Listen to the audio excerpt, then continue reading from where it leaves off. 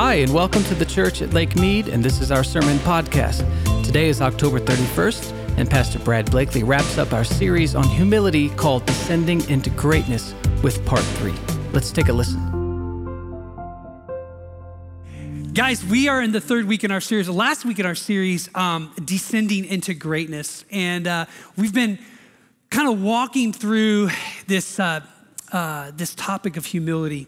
And I pray it's been just challenging, but also helpful to you. And so we've had a lot of fun. I've had a lot of fun. I've been thinking about filtering through the topic all week long. Like, is this humble? Is this the way of the mindset of Jesus? As we kind of think through, like, what does that mean to really walk in humility and to descend into greatness, as we've been talking about. This weekend was my twins' birthday, and they just love to be pointed out. They just love it, right? I'm going to hear about this later. Yeah, they turned 11, and we had just so much fun. We went to Disneyland this last week, came back last night, and just had so much fun. But while I was just kind of hanging out with the twins, going on the rides, just being dad for a good chunk of time. Thank you, guys. Look at that. Oh, you didn't need to plug, you did need to plug that in. Okay, I thought so. It's like, I thought you have some kind of witchcraft going on up here. You don't need to plug that in. I don't know. Anyway, yeah, so just being with my girls and kind of being dad, I was kind of thinking about what would be a fun way to introduce the sermon on a family Sunday. Of course, every dad has a good arm of, good batch of dad jokes. So here's a couple dad jokes. Kind of kick it. Yes, you're going to be. Yeah. So why don't mummies have friends? Because they're wrapped up in themselves. Okay. Where does a mummy go on vacation? The Dead Sea, of course. Right? Come on. What do eye doctors, Pat, this for you. What do they give out on Halloween? Candy corneas. No, stop. I'm hearing stop from the front of the row here. No, we're not stopping. How do you fix a broken jack-o'-lantern? A pumpkin patch, of course. Come on. Yep. Okay. Yep. And this one, those ones I scoured the internet for. This one's original, which is really going to make you moan. I am so excited about this sermon that I'm going to preach on humility. It's going to be so good. It's scary. Get it? Get it? Yeah. No. Okay. So anyway, man, it was really good to be, and just remind, you go on a little vacation with your family after you've been working hard for a good stretch, and just so refreshing just to hang out with my girls. So thanks, church, for allowing me to do that. I know that the last couple of days I was out of commission, but it was really good. So we're talking about humility, and we're talking about how hard it is sometimes to recognize your true self, right? And we did some stats. Me and Mike were kind of looking at these stats about trends in America, about our own self-awareness. And this kind of reveals a lot about just how hard it is to see yourself objectively, right? So here's some stats around driving. They say that the average American driver rates themselves as excellent or very good. That's 2/3 of us. So 2/3 of us in this room rate our own personal driving as either excellent or very good.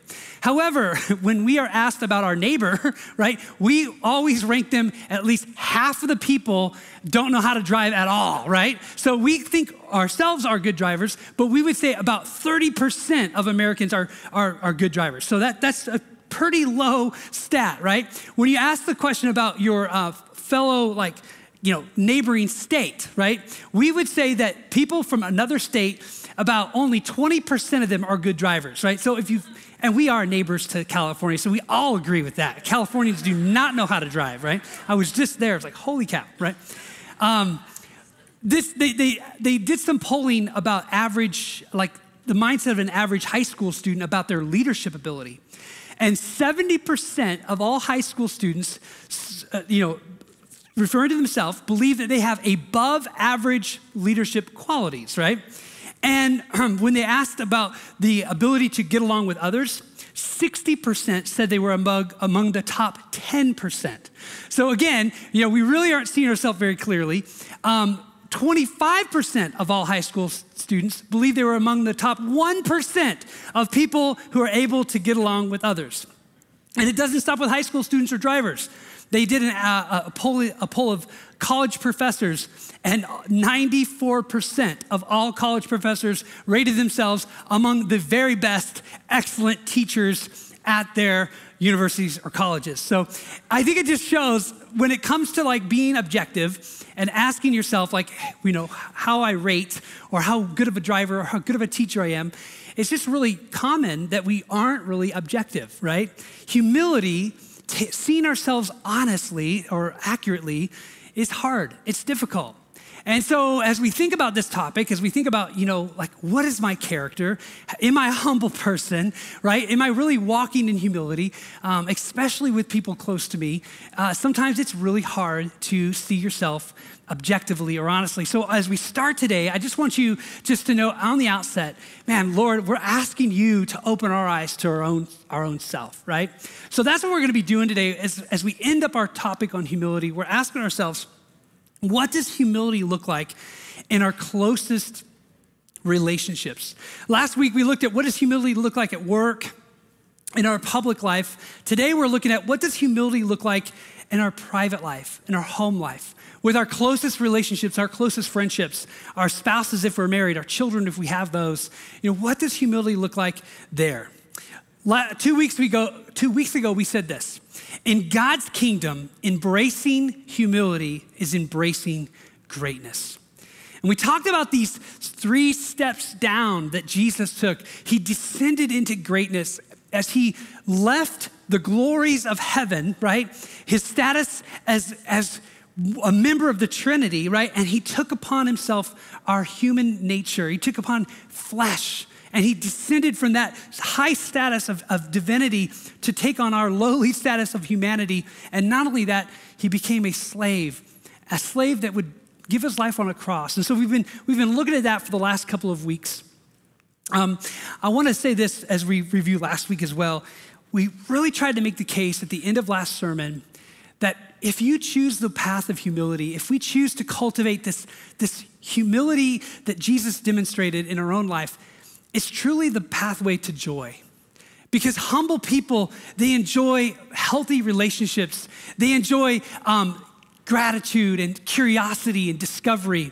It takes humility to have those types of qualities where we are content with what we have. Instead of this drive for more and more that kind of keeps many of us just going on this rat race, a humble person's able just to say, man, I'm just receiving what God's given to me and I'm thankful for that. And I don't need to have, this status that I hold on to get other people to admire me. I'm just comfortable being who Jesus made me. That humility is something that brings so much joy into your life. And so today, as I said, we want to kind of look at our private lives. And I'm going to ask some hard questions. I'm going to talk about some difficult topics. Even though we have kids in the room, I think it's really helpful that we really ask ourselves, like, how can I cultivate this humility in my home? So I want to look at this text that we started with back in Philippians. This was where we started a few weeks ago, but at the very beginning of that chapter, we didn't read this part. So let's look at here. It says, is there any encouragement from belonging to Christ? Any comfort from his love? Any fellowship together in the Spirit? Are your hearts tender and compassionate? Because humble people, they enjoy healthy relationships. They enjoy gratitude and curiosity and discovery. It takes humility to have those types of qualities where we are content with what we have. Instead of this drive for more and more that kind of keeps many of us just going on this rat race, a humble person's able just to say, man, I'm just receiving what God's given to me and I'm thankful for that. And I don't need to have, this status that I hold on to get other people to admire me. I'm just comfortable being who Jesus made me. That humility is something that brings so much joy into your life. And so today, as I said, we want to kind of look at our private lives. And I'm going to ask some hard questions. I'm going to talk about some difficult topics. Even though we have kids in the room, I think it's really helpful that we really ask ourselves, like, how can I cultivate this humility in my home? So I want to look at this text that we started with back in Philippians. This was where we started a few weeks ago, but at the very beginning of that chapter, we didn't read this part. So let's look at here. It says, Is there any encouragement from belonging to Christ? Any comfort from his love? Any fellowship together in the Spirit? Are your hearts tender and compassionate? Now, we have a series of kind of rhetorical questions, and the answer to every one of these should be yes, right? Yes, there's encouragement from belonging to Christ. Man, yes, there's comfort from his love. The fact that I know God loves me is so comforting, right? Yes, there is fellowship together from the Holy Spirit. When he's in our life, he brings us together. And yes, hopefully, right, my heart's become tender and compassionate when I met Jesus. So here's what he goes on to say in verse 2. He says, then make me truly happy by agreeing wholeheartedly with each other, loving one another and working together with one mind and purpose. So he's praying for this church to be unified. He's praying for them to have this unity in this church. He says, don't be selfish. That will destroy unity, right? Don't try to impress others. Instead, here it is, rather in humility, value others above yourselves. Man, in humility, value others above yourselves. Don't look out for your own interest, but take an interest in others too. You must have the same attitude that Christ Jesus had. So we've been talking about the last 3 weeks, what you could call Jesus-shaped humility. This is this attitude that Jesus defines what humility looks like for a Christian, for a Jesus follower.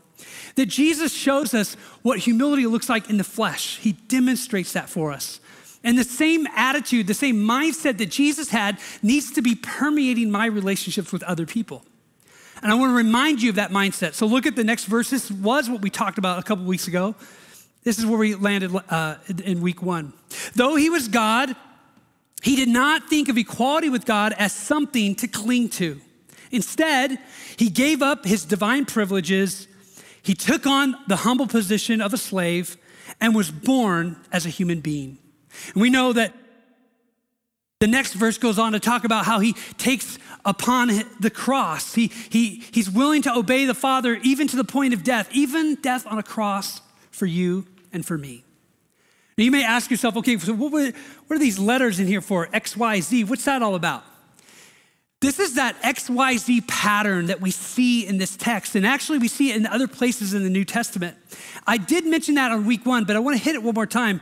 Though he, Jesus, had the status of divinity, and he was entitled to certain privileges because of that status, instead of holding on to those privileges, he decides instead to let them go and serve.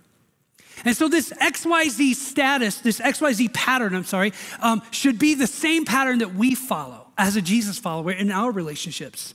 The same attitude is, although, and I was talking to Mike about this, and this is kind of an application of this, although I'm dad, right? And as a dad, I can order my kids around, right? That's my status and my privilege, right? Come on, Dad. Can I get some amens in the room? Right?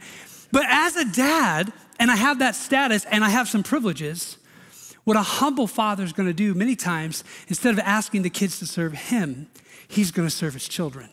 Instead of asking the wife to do what he wants, he's going to serve his wife. That's what a Christ-following, humble servant looks like. That doesn't mean, right, that you're a doormat, that you never have the kids, you teach them responsibility. Of course you're doing all that, right? But there should be a difference that Jesus makes as we humbly serve our families. And we're gonna really kind of dive into that this week. So I wanna ask you a question. If I were to talk to the 3 to 5 closest people in your life, and I were to ask them a simple question, and I were to say, how easy is it for so-and-so, put your name there, to say they're sorry after there's an offense? How easy is it for them to own up to something they've done wrong? When's the last time you've heard them say, hey, I made a mistake and I need to own that, right?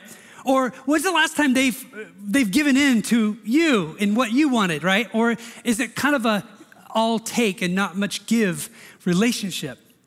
Those are all kind of good litmus test questions to show us, is there humility at work in that person's life? And a lot of times, and I don't know why this is, but we seem to have a harder time treating the closest relationships in our life the right way. We can sometimes treat people at work better than we treat our own spouses or children. And I don't know why that is. I think it's just a flaw of the human nature, right? That we let our guards down and we're not quite as servant-minded and polite or whatever with our closest relationships. But friends, that shouldn't be the case. Can I get an amen on that? Yeah, right. I want to look at what Peter says specifically about this. And Peter's going to look at the same example of Jesus and he's going to apply it in the same way Paul is, but specifically to the family. Look what Peter says. It's in 1 Peter 2. To this you were called because Christ suffered for you, leaving you an example, that you should follow in his steps. He committed no sin and no deceit was found in his mouth. When they hurled their insults at him, he did not retaliate. When he suffered, he made no threats. Instead, and this is key, he entrusted himself to him who judges justly. And that's referring to the Father. So Jesus he's on the cross, he's suffering, and instead of threatening people who are hurting him, instead of trying to retaliate, Jesus models for us this humility of laying his life down. Very next verse, he says, he himself bore our sins in his body on the cross so that we might die to sins and live for righteousness. By his wounds, you have been healed. So Jesus is this example to us. Not only does he die on the cross for our sins and pays the penalty for our sins and makes it possible for us to be right with God, he also shows us an example of what laying your life down looks like. Now, we're not called to die on crosses like Jesus did, but we are called to carry a cross. And in many ways, laying our lives down on a cross is kind of demonstrated in how I treat my closest relationships. Many times the way a Christian lays their life down is when you kind of like know you could go there in that argument with your spouse. You know you could say that would really trigger her or him because you know them best, but instead you bite your tongue and say, that isn't really helpful right now. I'm gonna swallow that pride of mine and I'm gonna humble myself and I'm gonna apologize. I'm gonna walk away and cool off and not continue to keep the fight going. I'm gonna learn how just to say I'm sorry when I know I've said or done something that wasn't right. You know, those are really humbling moments. Those are kind of crucified moments in our marriages.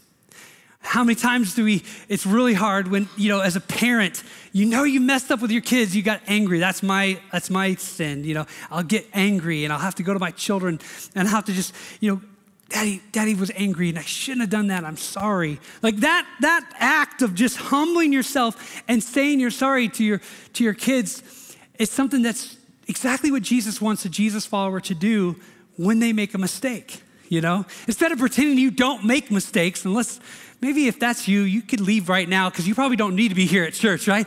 But the rest of us who constantly make mistakes, we need to have that kind of instruction that, hey, when I blow it, I need to humble myself. So Peter just described for the church he's writing this letter to about the example of Jesus, but now he applies it. And let's look at this application. He starts with the wives. In the same way, so following the example of Jesus, you wives must accept the authority of your husbands. Even if some refuse to obey the good news, your godly lives will speak to them without any words. They will be won over by observing your pure and reverent lives. He goes on, don't be concerned about the outward beauty of fancy hairstyles, expensive jewelry, or beautiful clothes. You should clothe yourself, and this is going to be a key idea today. You should clothe yourselves instead with the beauty that comes from within, the unfading beauty of a gentle and quiet spirit, which is so precious to God. Now, there's some things about this text that in today's modern, context, be kind of like, what is he saying? Are women supposed to just submit to the men? And what about abusive men? And there's a lot of questions that we could ask about this text, and we need to, and we can. But for just context's sake, I want to just make a couple of observations. In the first century, when Peter was writing, it was a very patriarchal society. And in that patriarchal society, men kind of ruled. So Peter is giving women smart advice of navigating a home situation, especially in a relationship where you're married to someone who's not a Jesus follower. I wanted to try to give Peter a little sympathy here as he's trying to pastor these women, because we can kind of judge, what are you saying that for? But I want to remind us here, if you were in the first century and you as a woman decided to become a Jesus follower, that could be a real threat to your husband. What are you doing going to that church? I don't know about that church. And is that being disloyal to me and to what our family's about and to the gods of Rome or whatever?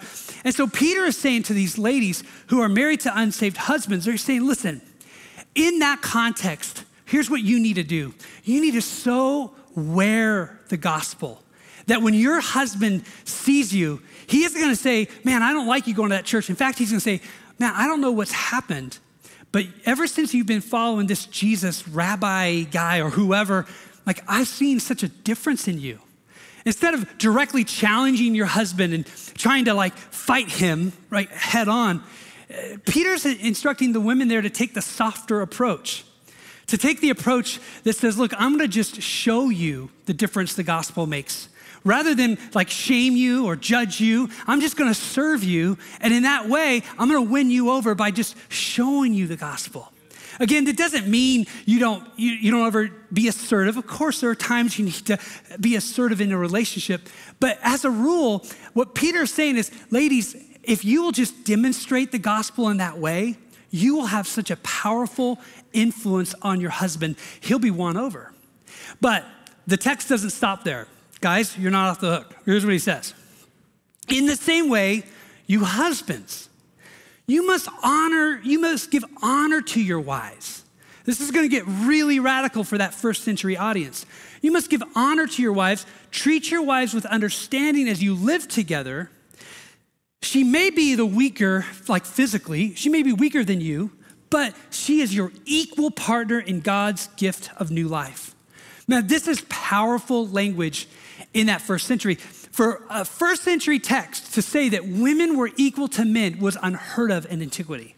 For the women to read that they are equal partners in this new gift of life was radical stuff. Now, of course, we take that for granted today, but in that day, that was not taken for granted. So for Peter to tell these Christian men that they are to treat their women with honor, they are to treat their women as equal partners, was radical stuff.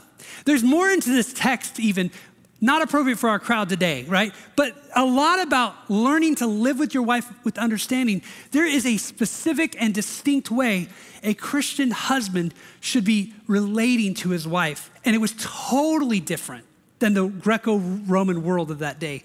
Women and men in this Christian context are to submit to each other. It wasn't just one direction, wives submitting to husbands. It was also the husbands, as they follow Christ, submitting to the needs of their wife in this co-equal, loving, humble relationship.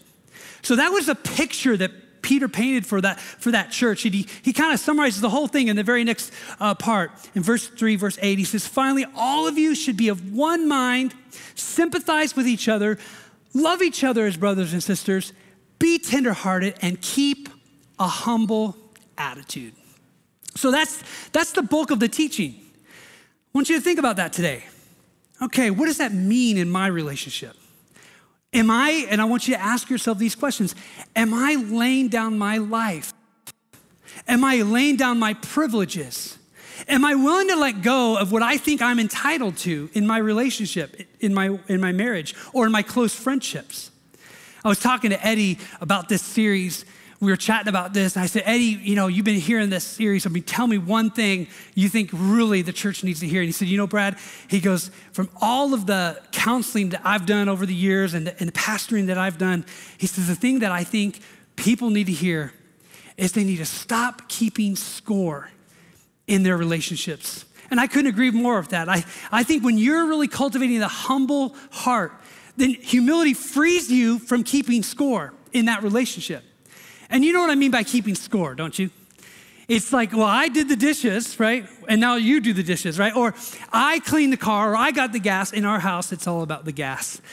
Michelle just doesn't believe in gas stations. And sometimes I'm just like, are you kidding? The range says 0. Like, I didn't know it could go to 0. Michelle goes, oh yeah, you can go at least 3 miles after 0. I'm like, what? And so, but we can get caught up in the scorekeeping, can't we? you know? In these petty little, I do this, you have to do that type of mentality. Instead of just having this attitude that says, I just want to serve you. I just want to serve you, and I just want to humble myself and do what you need and take care of the things that would really bless you, and let God work on you about what you want to do for me. But I'm just having that attitude of just, I want to serve you without keeping score. Colossians chapter 3 says this: since God chose you to be the holy people he loves, here it is again, you must clothe yourself with tender-hearted mercy, kindness, and there it is again, humility. Over and over again, you see this, clothe yourself with humility. You're putting it on like a garment. Like, I want to be known as a humble person who's following Jesus. Look at this next verse though. He says this. He says, make allowance for each other's faults and forgive anyone who offends you. You know, so many times when pride is in our relationship and not humility, we don't make allowance for someone else's faults. Our spouse or our best friend or our children's, annoying habits, they get on our nerves, and instead of being thankful for them, instead of being grateful for them, we're critical of them. Our relationships can get poisoned with that criticism. And instead of leaning in and saying, hey, I love you despite all the flaws you have, instead of remembering the flaws you have, right? We become that way, and that's not the way of Jesus. And so I want to ask you, as we kind of wrap up our series and we wrap up this sermon, the last couple of weeks we've been saying humility is important. Humility is what Jesus demonstrated. Humility is what ultimately brings joy into your life if you live a humble life. But you might by this time in the series be like, Brad, seriously, how do I grow in humility? Like, I've tried to be humble, and how do I do that? Let me end today and end this series with just a couple thoughts about how practically to really become more and more humble in our life. I was talking to Chris about this, and every month or two, Chris comes up with a good idea. So this was one of those good ones. But I was asking the team, I was like, okay, guys, into the series, what do they need to hear? And Chris, he just said, Brad, he says, the thing I really feel like the church needs to hear about this is that humility comes when you hang out with Jesus. Humility comes when you let Jesus transform you by his presence. You know, James says that, so it's not original Chris. This was James. Look at this. Humble yourselves before God. Resist the devil, and he will flee from you. Look at this. Come close to God, and he will come close to you. Have you ever just kind of felt far from God? Have you ever felt like, man, I'm not close to God right now? And the way you know it is you're just irritated, you're anxious, your relationships aren't healthy. You feel maybe like you got this narrative in your head of all the ways you've messed up, and you just don't feel close to God. And friend, I just want to say, if that's where you're at right now, then right now is an invitation for you just to say, God, I want to be in your presence. I want to be close to you. Maybe for some, you need to just set a day aside to just fast and just say, God, I'm seeking you. Every time my stomach growls will be another reminder just to pray. And God, I just need you. I want to draw close to you because I want you to draw close to me. Let me say this to you guys. The presence of God, it humbles you. When you enter into God's presence, when you draw close to God and God draws close to you, you will automatically be humbled.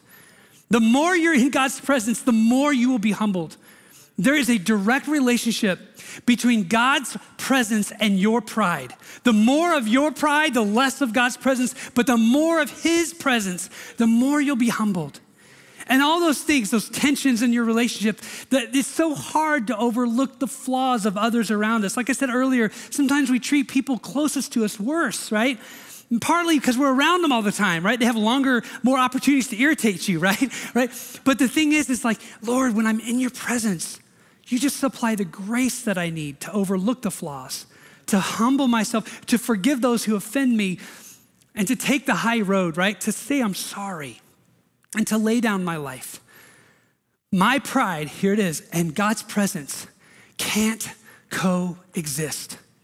My pride and God's presence can't coexist. And so some of us need to start right there. If this series is kind of prompting you like, God, I want more humility, I really do, then right where you need to start is like, God, I just want to come into your presence, the presence of the Most High God. C.S. Lewis, he put it this way. He says, when you come into the presence of God, you are coming into contact with the thing who is in every way immeasurably greater than you are. And that automatically humbles you. That's why pride is the anti-God state of mind, Lewis said. Because in our pride, we are ignoring the fact that something so much bigger than us exists. And he goes on and he says, that's why people who are full of pride always look down and forget that which is above them. Man, that's a deep thought, isn't it? Like I'm looking down on all these people only to forget that there's something much bigger than me that's above me, and I have no right to my pride and my arrogance. So as I wrap up today, I want to just give you some steps. Step 1, come into God's presence. I like how Paul says this in 1 Corinthians 3. He says this. He says, and we all who with unveiled faces contemplate the Lord's glory. That's coming into God's presence and you're just contemplating the glory of the Lord. You're saying, God, you are so big. I'm so small. God, you sent Jesus to die on the cross for me. I'm contemplating your glory. I'm contemplating your love for me. And then the text says, you're being transformed as you do that. That's changing you as you face the Lord. That's transforming you with ever increasing glory, which comes from the Lord who is the Spirit. So, I love these diagrams. So I want to give you a diagram as we end today, a little visual learner. Before I do, I want to show you these two passages that I think kick it off. And it's the way James and the way Paul starts two of their letters. Look at this. This letter's from James. Let's all say this word. A slave of God and of the Lord Jesus. This letter is for Paul and Timothy. What is it? Slave. What did Jesus become for us? A slave. They're following the example of Jesus. If we started, I'm Brad. I'm a slave of Jesus. I'm a husband. I'm a dad. I'm a son. I'm a pastor, whatever role I am. But in every one of those roles, first, I'm a slave of Jesus. I'm not going to be here demanding my privilege. I'm going to lay aside it. So here's how I think it works out. Here's the diagram. You start with is a spirit-empowered action. That action. You say, God, I'm putting on the clothes of humility right now. I'm clothing myself in humility. I am a slave of Jesus this morning. This is how you pray in the morning when you wake up. And God, today I want to serve people. I want to start with my spouse or my best friends, whoever the closest people. There might be a relationship that I know is tense and I need to humble myself and say, I'm sorry. Whatever it is, because I'm a slave of Jesus, I'll do whatever the Spirit of God leads me to do. So that's the first, it's a spirit-empowered action, and that leads to the next one, spirit-empowered motive. Actions alone are not enough. You need the right reason for those actions. So you say, God, I want you to purify my heart. As I serve my wife, I don't want to do it to keep score. I'm not keeping a tally in my brain. I'm just loving her. Because you loved me, you transformed me. I just want to love with no strings attached. So it's the right action. It's the right motive. And here's the third part. And it's over time. It's perseverance. Humility isn't cultivated in a weekend. You don't become humble in a month. This is going to be a long obedience in the same direction kind of thing. Every day I wake up, every day I put the humble clothes on. Every day I say I'm a slave of Jesus. Every day I serve my family. When I mess up, I humble myself and I say I'm sorry. When someone messes up, I overlook their flaws, right? Unless it's something I have to deal with. Obviously, there's limits here, right? We're not saying you never address things. We're not saying that. Yes, you will address things, and yes, you have to be assertive, but you get the heart here, right? My pattern is a pattern of humility towards others. And I believe that results in spirit-empowered transformation. If I do the right thing for the right reason over time, pretty soon, I'm a new person. I'm a humble person. I start to realize that I don't think the way I used to think about people. And that kind of leads me to the last point I want to make is it's not just having a humble relationship with your spouse or your kids. It's also having a humble heart in your private thought life. It's the way you think about people. Even if you never say it, it's just the thought patterns. Instead of criticizing people you work with and having these, imaginary conversations where you tell them how dumb they are or whatever, right? Instead of having that, it's Lord, I'm praying for that person. He cut me off on the freeway, and I want to pray for him right now, right? And I don't want to go to that critical spirit. I want to go to, God, I don't know why this person's homeless, but they probably have a terrible story. And instead of criticizing them or judging them, I want to just pray for them right now. And if there's a person you want me to serve and help, I want to be ready to do that. And if I have a fight with someone or someone's at work and rather than going and gossiping about them, I don't even bring it up what they did to me. I'll just pray for them. I'll just say, Lord, they're having a bad day. God, help me to not contribute to something in the workplace that's toxic. In my marriage, help me to just bite my tongue a little bit better and walk away when I need to and come back later. These are all things I believe that God can cultivate if we start with that mindset. Jesus, I'm your servant. Jesus, send me into your world to do what you did. You laid down your life on a cross. You laid aside your privileges so that I could be saved. Man, guys, let me say this, guys. Our relationship with Jesus should transform our marriages, our close relationships, and our parenting. Our kids, our spouse, our best friends should all know Jesus is the king of our life, and it shows up in how we interact with them. That's descending